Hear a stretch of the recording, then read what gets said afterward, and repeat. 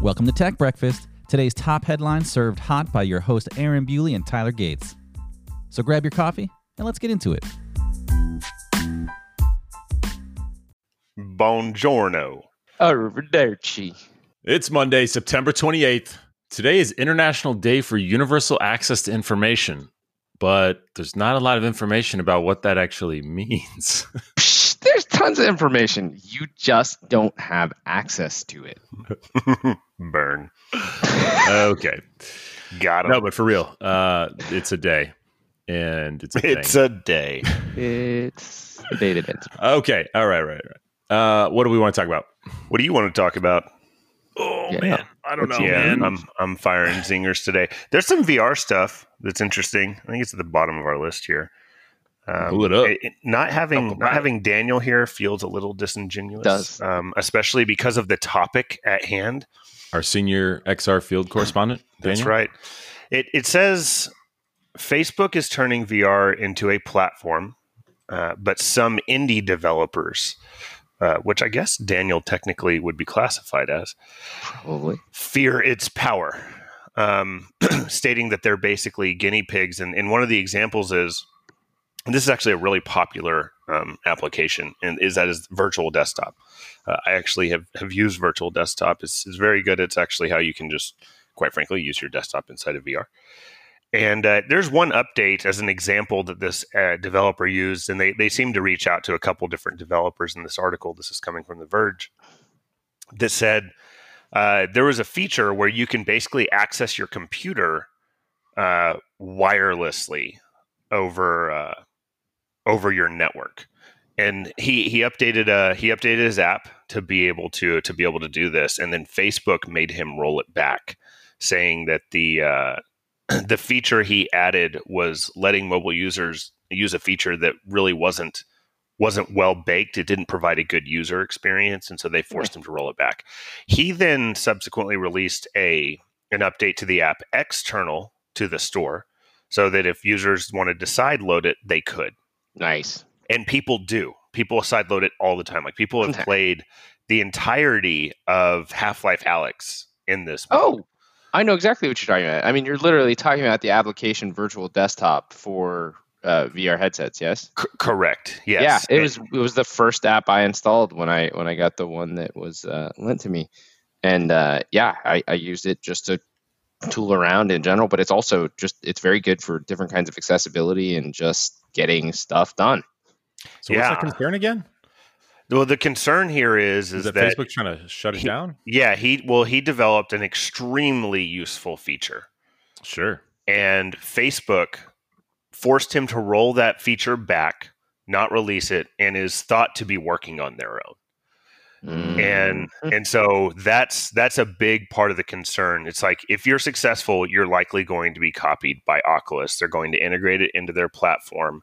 And then if they offer something for free, then the developers cannot compete with that. And so that's a big aspect that they're looking at right now, of the concerns of the Oculus platform and their extreme motivation to obviously make it successful. Yeah. Reminds me of a lot of the accusations around Amazon, AWS type of stuff, right? Yep. People take and run things on that platform, and then they can observe it, right, and build their own version. And then I was reading an article about GPT-3 and the OpenAI platform last night, and there's general concerns there in terms of the fact that, well, so why just Microsoft? First of all, why do they get to have access to the code and no one else does? And some of this is just my ignorance on what's going on. Maybe that makes sense, but obviously, when they went to the next iteration, they need to start making some money, right? So they're going to start selling licenses, working through Microsoft to do that as well. But everybody else just gets API access, so they can submit and then get output. But then the OpenAI platform has full capability to see everything, right? So they can actually do all kinds of trend analysis to see what's working, what's not working, where they could and should invest their time, things they can go right and build. It's really interesting. It's like somebody working at a patent office and then somebody submitting ideas through this person Yeah. And then they constantly see this type of stuff, and then they can go and make one that's better. Yeah, exactly. Yeah, and those are interesting criticisms too, because I think in a naturally competitive market, there's plenty of I don't know, call it legal sort of corporate espionage that's happening, and I don't know, maybe calling it espionage makes it not legal, but they're always looking for anything that gives them a competitive edge, and I think that's totally appropriate, right? But the question in these cases is, because they have so much access and it is uniquely access to them through that platform, it's not natural at all. It's ultra competitive or anti-competitive, really. But it's also often tied to their platform. So is that fair? Is it right that Microsoft or AWS or whoever is allowing you to run your stuff should have so much data from your efforts that they can use to their advantage? It's interesting because I thought that, and I just Googled this and it verified it, but I was thinking to myself, I was like, man, I thought that OpenAI was like a research foundation and nonprofit that founded this. So I Googled that, and one of the articles, I guess from yesterday, because I guess this news comes from yesterday, or at least Musk was complaining about it. Yeah, he was. Go ahead. Sorry, go ahead. Sorry. I was going to say the company's goal is to advance digital intelligence in the way that it is most likely to benefit humanity as a whole, unconstrained by a need to generate financial return. Well, that's not what they're doing. Yeah, right. So this clearly falls directly in face of like why this, foundation, or why this entire project was created and exists. Yeah. Because the problem we're having here is the lack of democratization and openness, right? And there was an article on where was it? TheGradient.pub. They were talking about this. They tend to focus on AI news. If y'all are interested, they advertise themselves as cutting through the hype and the cynicism to provide accessible, sophisticated reporting on the latest AI research. So they're on Twitter at Gradient Pub as well, if you want to check them out. But anyway, they go into the article and they say, if we were to see something that was democratized and open for GPT-3, it would look something like access to powerful AI models, the algorithms themselves, which again, as I just mentioned, is something that they're not giving access to anyone other than Microsoft, computing resources necessary to use them. Now, that's kind of up in the air, because what they were arguing is, how does the average person get access to computing resources to do these things, right? Can you can run a model on a single, CPU, GPU combo, but are you going to be able to use it, right? And that's the other piece, and being able to use the algorithms and models potentially without requiring advanced mathematical and computing science skills. So that gets into, is the interface simple enough to where people can throw stuff at it and get readable things back and not have to be, a computer scientist to figure it out. All kinds of interesting things here, man. Yeah. It'll be neat to see where that goes too. I mean, just looking at that news site you just put out there, even the title alone, it's just talking about the democratization of AI. I mean, you've got folks like Musk making their projections saying that AI can trounce humans at most tasks in 5 years, I think was his projection. And if you make those models and you make access really, really easy, then I believe it, right? It's moving incredibly fast as it is. In fact, there's a good segue too. Go ahead. Well, I was just going to say there's a general, misnomer in the OpenAI piece, in that everyone sees and reads that as kind of open source, right? With all the kind of Apache framework concepts and whatnot. But that's not what this is. It's, hey, we'll write an API out to you and you can use it, but it's our stuff. It's our code. Gotcha. We'll sell you licensing to be able to use it. Right. I think people are probably confused not just because of the open AI name, which is incredibly common in the open source world, but also because it was meant to be a project that was accessible and open to all. Like that was literally the framework with which it was built, and describing it that way, but not pointing that it's, I guess, open source is, I don't know, in some respects feel a little disingenuous. Yeah. I don't know.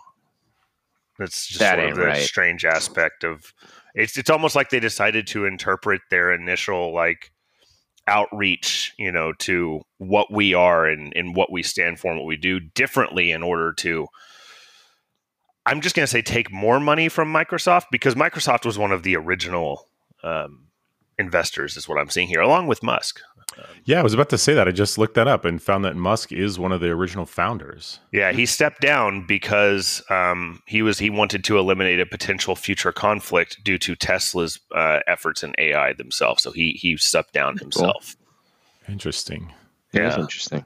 They have about 120 employees. Started 4 years ago. Okay, cool. I was going to say, just kind of along that path. Something I noticed in an article this morning was that augmented reality is not part of Gartner's hype cycle, and this year. So they just released their hype cycle, I guess. And does that for mean those that aren't what? Does that mean? Yeah. No, I mean that really is. That's kind of the long and the short of it is that it is no longer just an exciting thing. Like, it is very much in production. It's relevant now. And what's interesting about that, I guess, because I was just kind of skimming through the article, it was saying, I guess it dropped off last year, but that confused a lot of people. And this year it's not on there, and they're literally quoted as saying it's not on the hype cycle because it's past the hype cycle. It is production use case driven, like it's done, embedded. And it was kind of cool, yeah, because one, I think you're familiar with it at this point, right? Even stuff like the Pokemon games for Nintendo Switch, those are all AR-based sort of ecosystems, and they're very big. But then we've talked about a lot of technology, whether it's office-driven or it's healthcare-driven, stuff like that. But there was another article that said that Google was selected or is partnering with the DoD here in the U.S. to create augmented reality microscopes to aid in the identification of cancer in patients. And it was really neat. It kind of took me down a rabbit hole. There's a lot of spaces in the medical community where having access to information overlaid directly on stuff like that. I mean, you can very easily, I think, wrap your head around how looking at microbes or cells inside of or through a microscope, it'd be really useful to have length and other information and comparative pictures, perhaps, or just having the support of something like AI looking for some of those things that maybe aren't going to jump off the page, and then maybe you can just kind of swipe and say, no, that's close, but not quite spot on. And it was really cool to see both that it's considered mature rather suddenly, and it was, I guess what was cool was it's considered mature. I think 5 years ahead of what usually happens with Gartner's hype cycle. So there's that huge spike in interest. Then there's this sort of precipitous drop before it starts to slowly eke its way up to real before it plateaus. That's the hype cycle. Definitely look it up if you're not familiar. It just skyrocketed to like not even on the chart, right? So pretty cool. It's interesting because I feel like, so at SHI, we keep a list that involves emerging technology, although this is obviously explicitly meant for, the corporate America. Mm-hmm. But it's interesting because our emerging technology is stuff that is, I view as applicable, like being common. It's being brought up very significantly, but it doesn't have mass adoption. Like that's something that I guess a way that I would define it, or at least that's sort of the guidelines that we use as we maintain this list. So to give you an example, in 2016, HCI would have been on that list, even though it had been out and purchasable by the enterprise for a while. VxRail stepping into it and vSAN really kind of coming of age was a big deal. That's hyperconverged infrastructure for the listeners that aren't intimately familiar with that. And so hyperconverged, if we went to define that, though, would become a whole half-hour show all by ourselves. Yeah, for sure. Go check some of our videos on YouTube. So it's interesting because I wonder if, in some respects, that applies here also. Like, are they saying that this is talked about more often, and it is actually being adopted by more people now. Is that the same? I don't know. I guess I technically could ask them. Probably. There you go. But it's just interesting to see that as a space that I do keep up with. I mean, like right now, AI and ML is on that list for us, So just interesting to see that it's leaving. Yeah. It just feels like it's quick, and I feel like but maybe I'm just not familiar enough with the matter. So it's just very interesting for me to see as someone who maintains a similar type of list. Cool. All right. Let's jump topics without any sort of coherent transition and mention the Beijing Auto Show is going on right now. Ooh. And I don't know what that is. I'm assuming it's an auto show in Beijing, though. Yeah, it's an auto show. Well, it's the only auto show that is going to happen this year. Oh, really? COVID. So we could say it's the auto show? So it's the 2020 world's auto show. Yeah. Got it. The world's auto show, yeah. Brought to you by Beijing. Go check it out because there are, for the first time, maybe not the first time, but definitely the first time that I'm aware of, there's flying vehicles being showcased. Yes. Yeah. And this is, once again, I have knocked on the Kitty Hawk door about 30 times, and there's no answer every time. They are not impressed with the Tech Breakfast podcast. Not impressed. Which is offensive. Well, they don't. So what are we talking flying vehicles here? Are we talking like Star Wars where you're like a mile up in the air and it's like definitely flying highways? Or is this like the hoverboard version of a vehicle? Yeah, no, it's a good question. So no, they're airborne, right? It's not. We're not going to call it a hoverboard and put wheels on it and it never leaves the ground. No, these things are airborne. Most of them, if you look around the industry, they highly resemble drones, right? And the one in this Bloomberg article posted today, it basically just looks like a one-seater helicopter on skis that has 1, 2, 3, 4, 5, 6, 8 rotors over it. I was actually going to ask why we don't call these helicopters. Yeah, it kind of looks like it, dude. Whoa, because those have been around forever and it's boring. Well, but that's a good point though, right? But this is they just called this a flying vehicle, right? They didn't really name it beyond that. But don't call it helicopter; we won't get funded. But some of them look like helicopters, but they have 8 rotors instead of a mane and a tail. Don't call it a drone. Or some of them look like after them. The ones that I think will have the bet I would place on the design is the ones that look like planes but are powered by multiple rotors, 6 or 8 rotors, something like that, because of their glide ratio and all that kind of stuff, right? If you lose power and the fact that the thing can glide at a 10-to-1 or 12-to-1 ratio, that's a great failure scenario. If you lose power and you're in this thing that just looks like a DJI Mavic or whatever, and you're just going to fall to the ground. I will say I'm looking at the one that's kind of like a single person drone right now, and it looks awesome.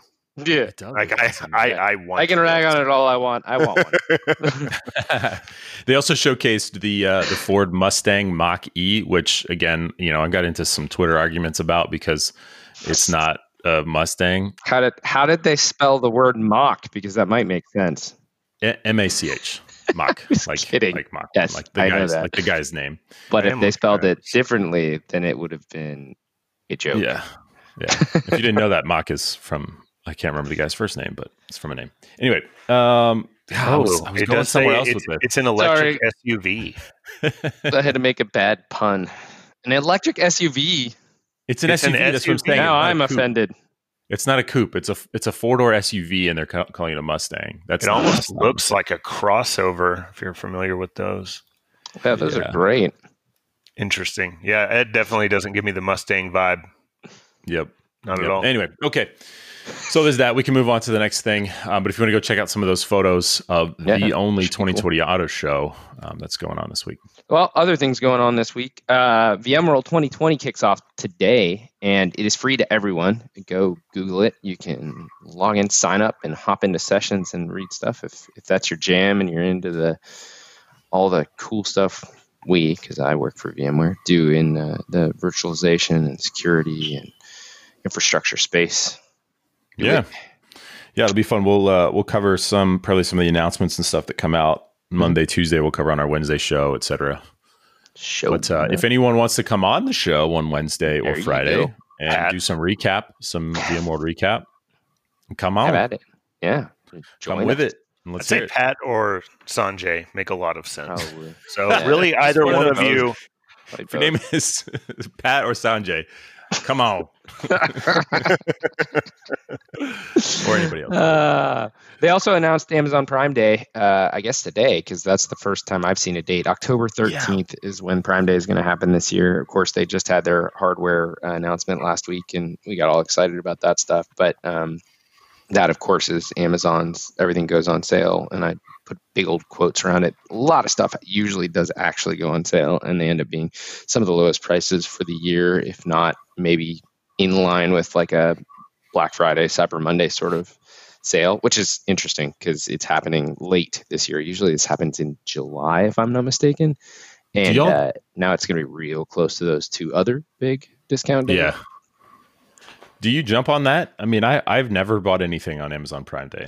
I have. Their device sales are usually competitive with, like I said, Black Friday and Cyber Monday. So if you need something like a Dot or a Show or apparently a drone in your house, then Prime Day often has, within a buck or two kind of discounts on devices. And something else I think I've noticed in the past is that if you like the previous generation devices, you almost can't beat Prime Day stuff. They'll obviously, if they still have stock by the time they get to, normally much later in the year with the Black Friday, Cyber Monday, but they'll do bundles, $3 for $50 kind of stuff. And so I've picked up devices on Prime Day for sure. I've just never, it feels like I've never gotten to the point where I need something so bad that I've talked myself into buying some sort of discounted electronics on a certain day. Oh, well, it feels like the compulsiveness of it just feels good decision. I use Prime Day and Black Friday and Cyber Monday to purchase things that I have intentionally delayed until those days come around. So, for instance, I want a projector as opposed to, or a large form factor TV for the new house in a specific room. And I will not buy that until Cyber Monday is probably over, because the most likely period to get the least expensive version of one of the few things that I want is going to be between now and then. And if Prime Day happened to put the one that I'm looking at on sale at 30 to 50% off of what it's usually doing, like Camalizing it, where you can watch prices historically, making sure it didn't go up yesterday and then down for Prime Day. But anyways. TVs are dead. AR is legit now, bro. AR is legit. Beely, I think the reality is that you're likely to find something that you're interested in at that time and then go and get it, as opposed to doing the delay tactic. I am the same. Although I will say that because I think, and maybe I felt like it was an obligation, I think I buy from Amazon every single day. I will assume that I've bought from Amazon Prime Day. Man. Every dang day is Prime Day in my house. That's right. That's right. Something is being ordered, shipped. I'm unpacking things. Yeah. It's funny you mentioned the indoor drone though, Tyler, because my oldest daughter started listening to our show, and she came running in to find me yesterday because she got to. When are we getting it? You were making some joke about the drone, and I can't remember what the joke is at this point. And I didn't even remember you saying it on the show, but she said it to me, and she was like, "That was so funny. You should tell Mr. Gates." I was like, "All right, fine, I'll tell him."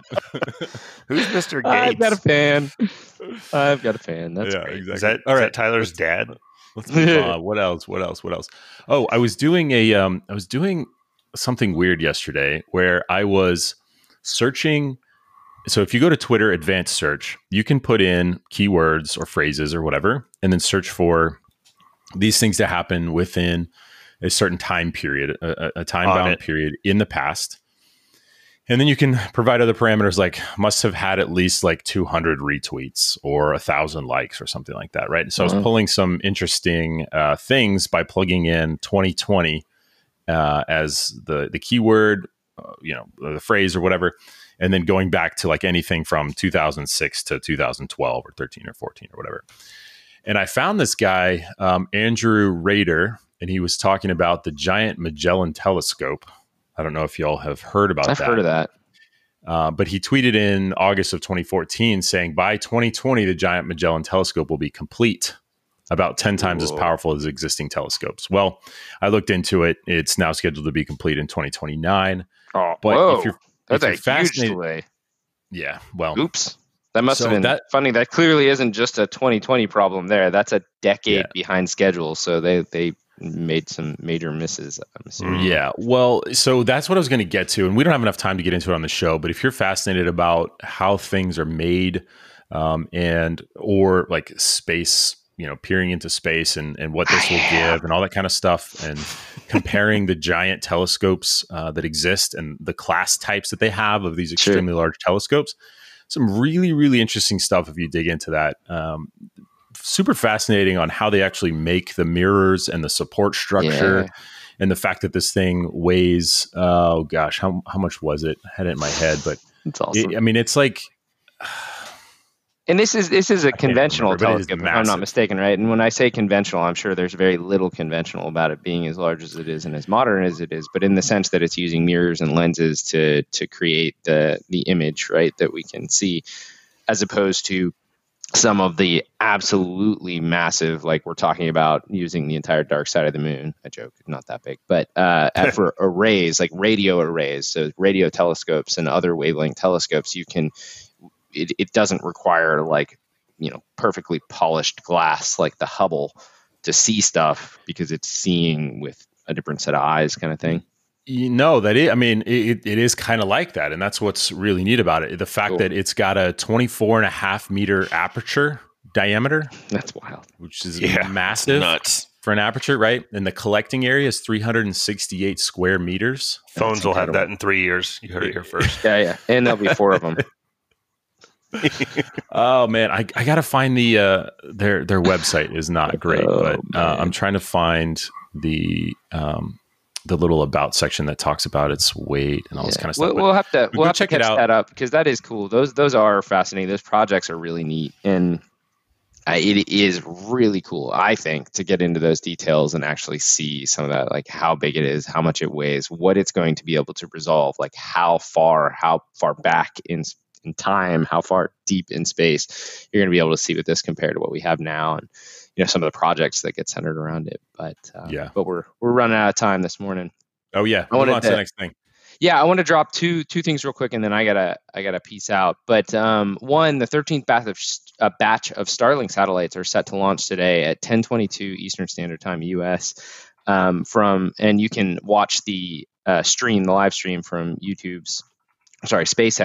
SpaceX's YouTube page, if you're into that. Mark your calendars. It's just a couple hours from now. I think that's all we got. Russ, you got something else to add right before we sign out? Nope. Let's shut it down. Cool. That brings another Tech Breakfast podcast to a close. Everybody, thanks for joining us. We had fun this morning. I didn't feel like it had as much energy as usual. I don't have enough coffee, and I was up late last night. But that's okay. Hopefully we talked about cool stuff. And if we didn't, let us know. And if you want to come join us on the show, do it. Come join us. We'd love to have you. Thanks for listening. Thanks for subscribing. Go tell your friends about TBP, and we will talk to you on Wednesday. Later.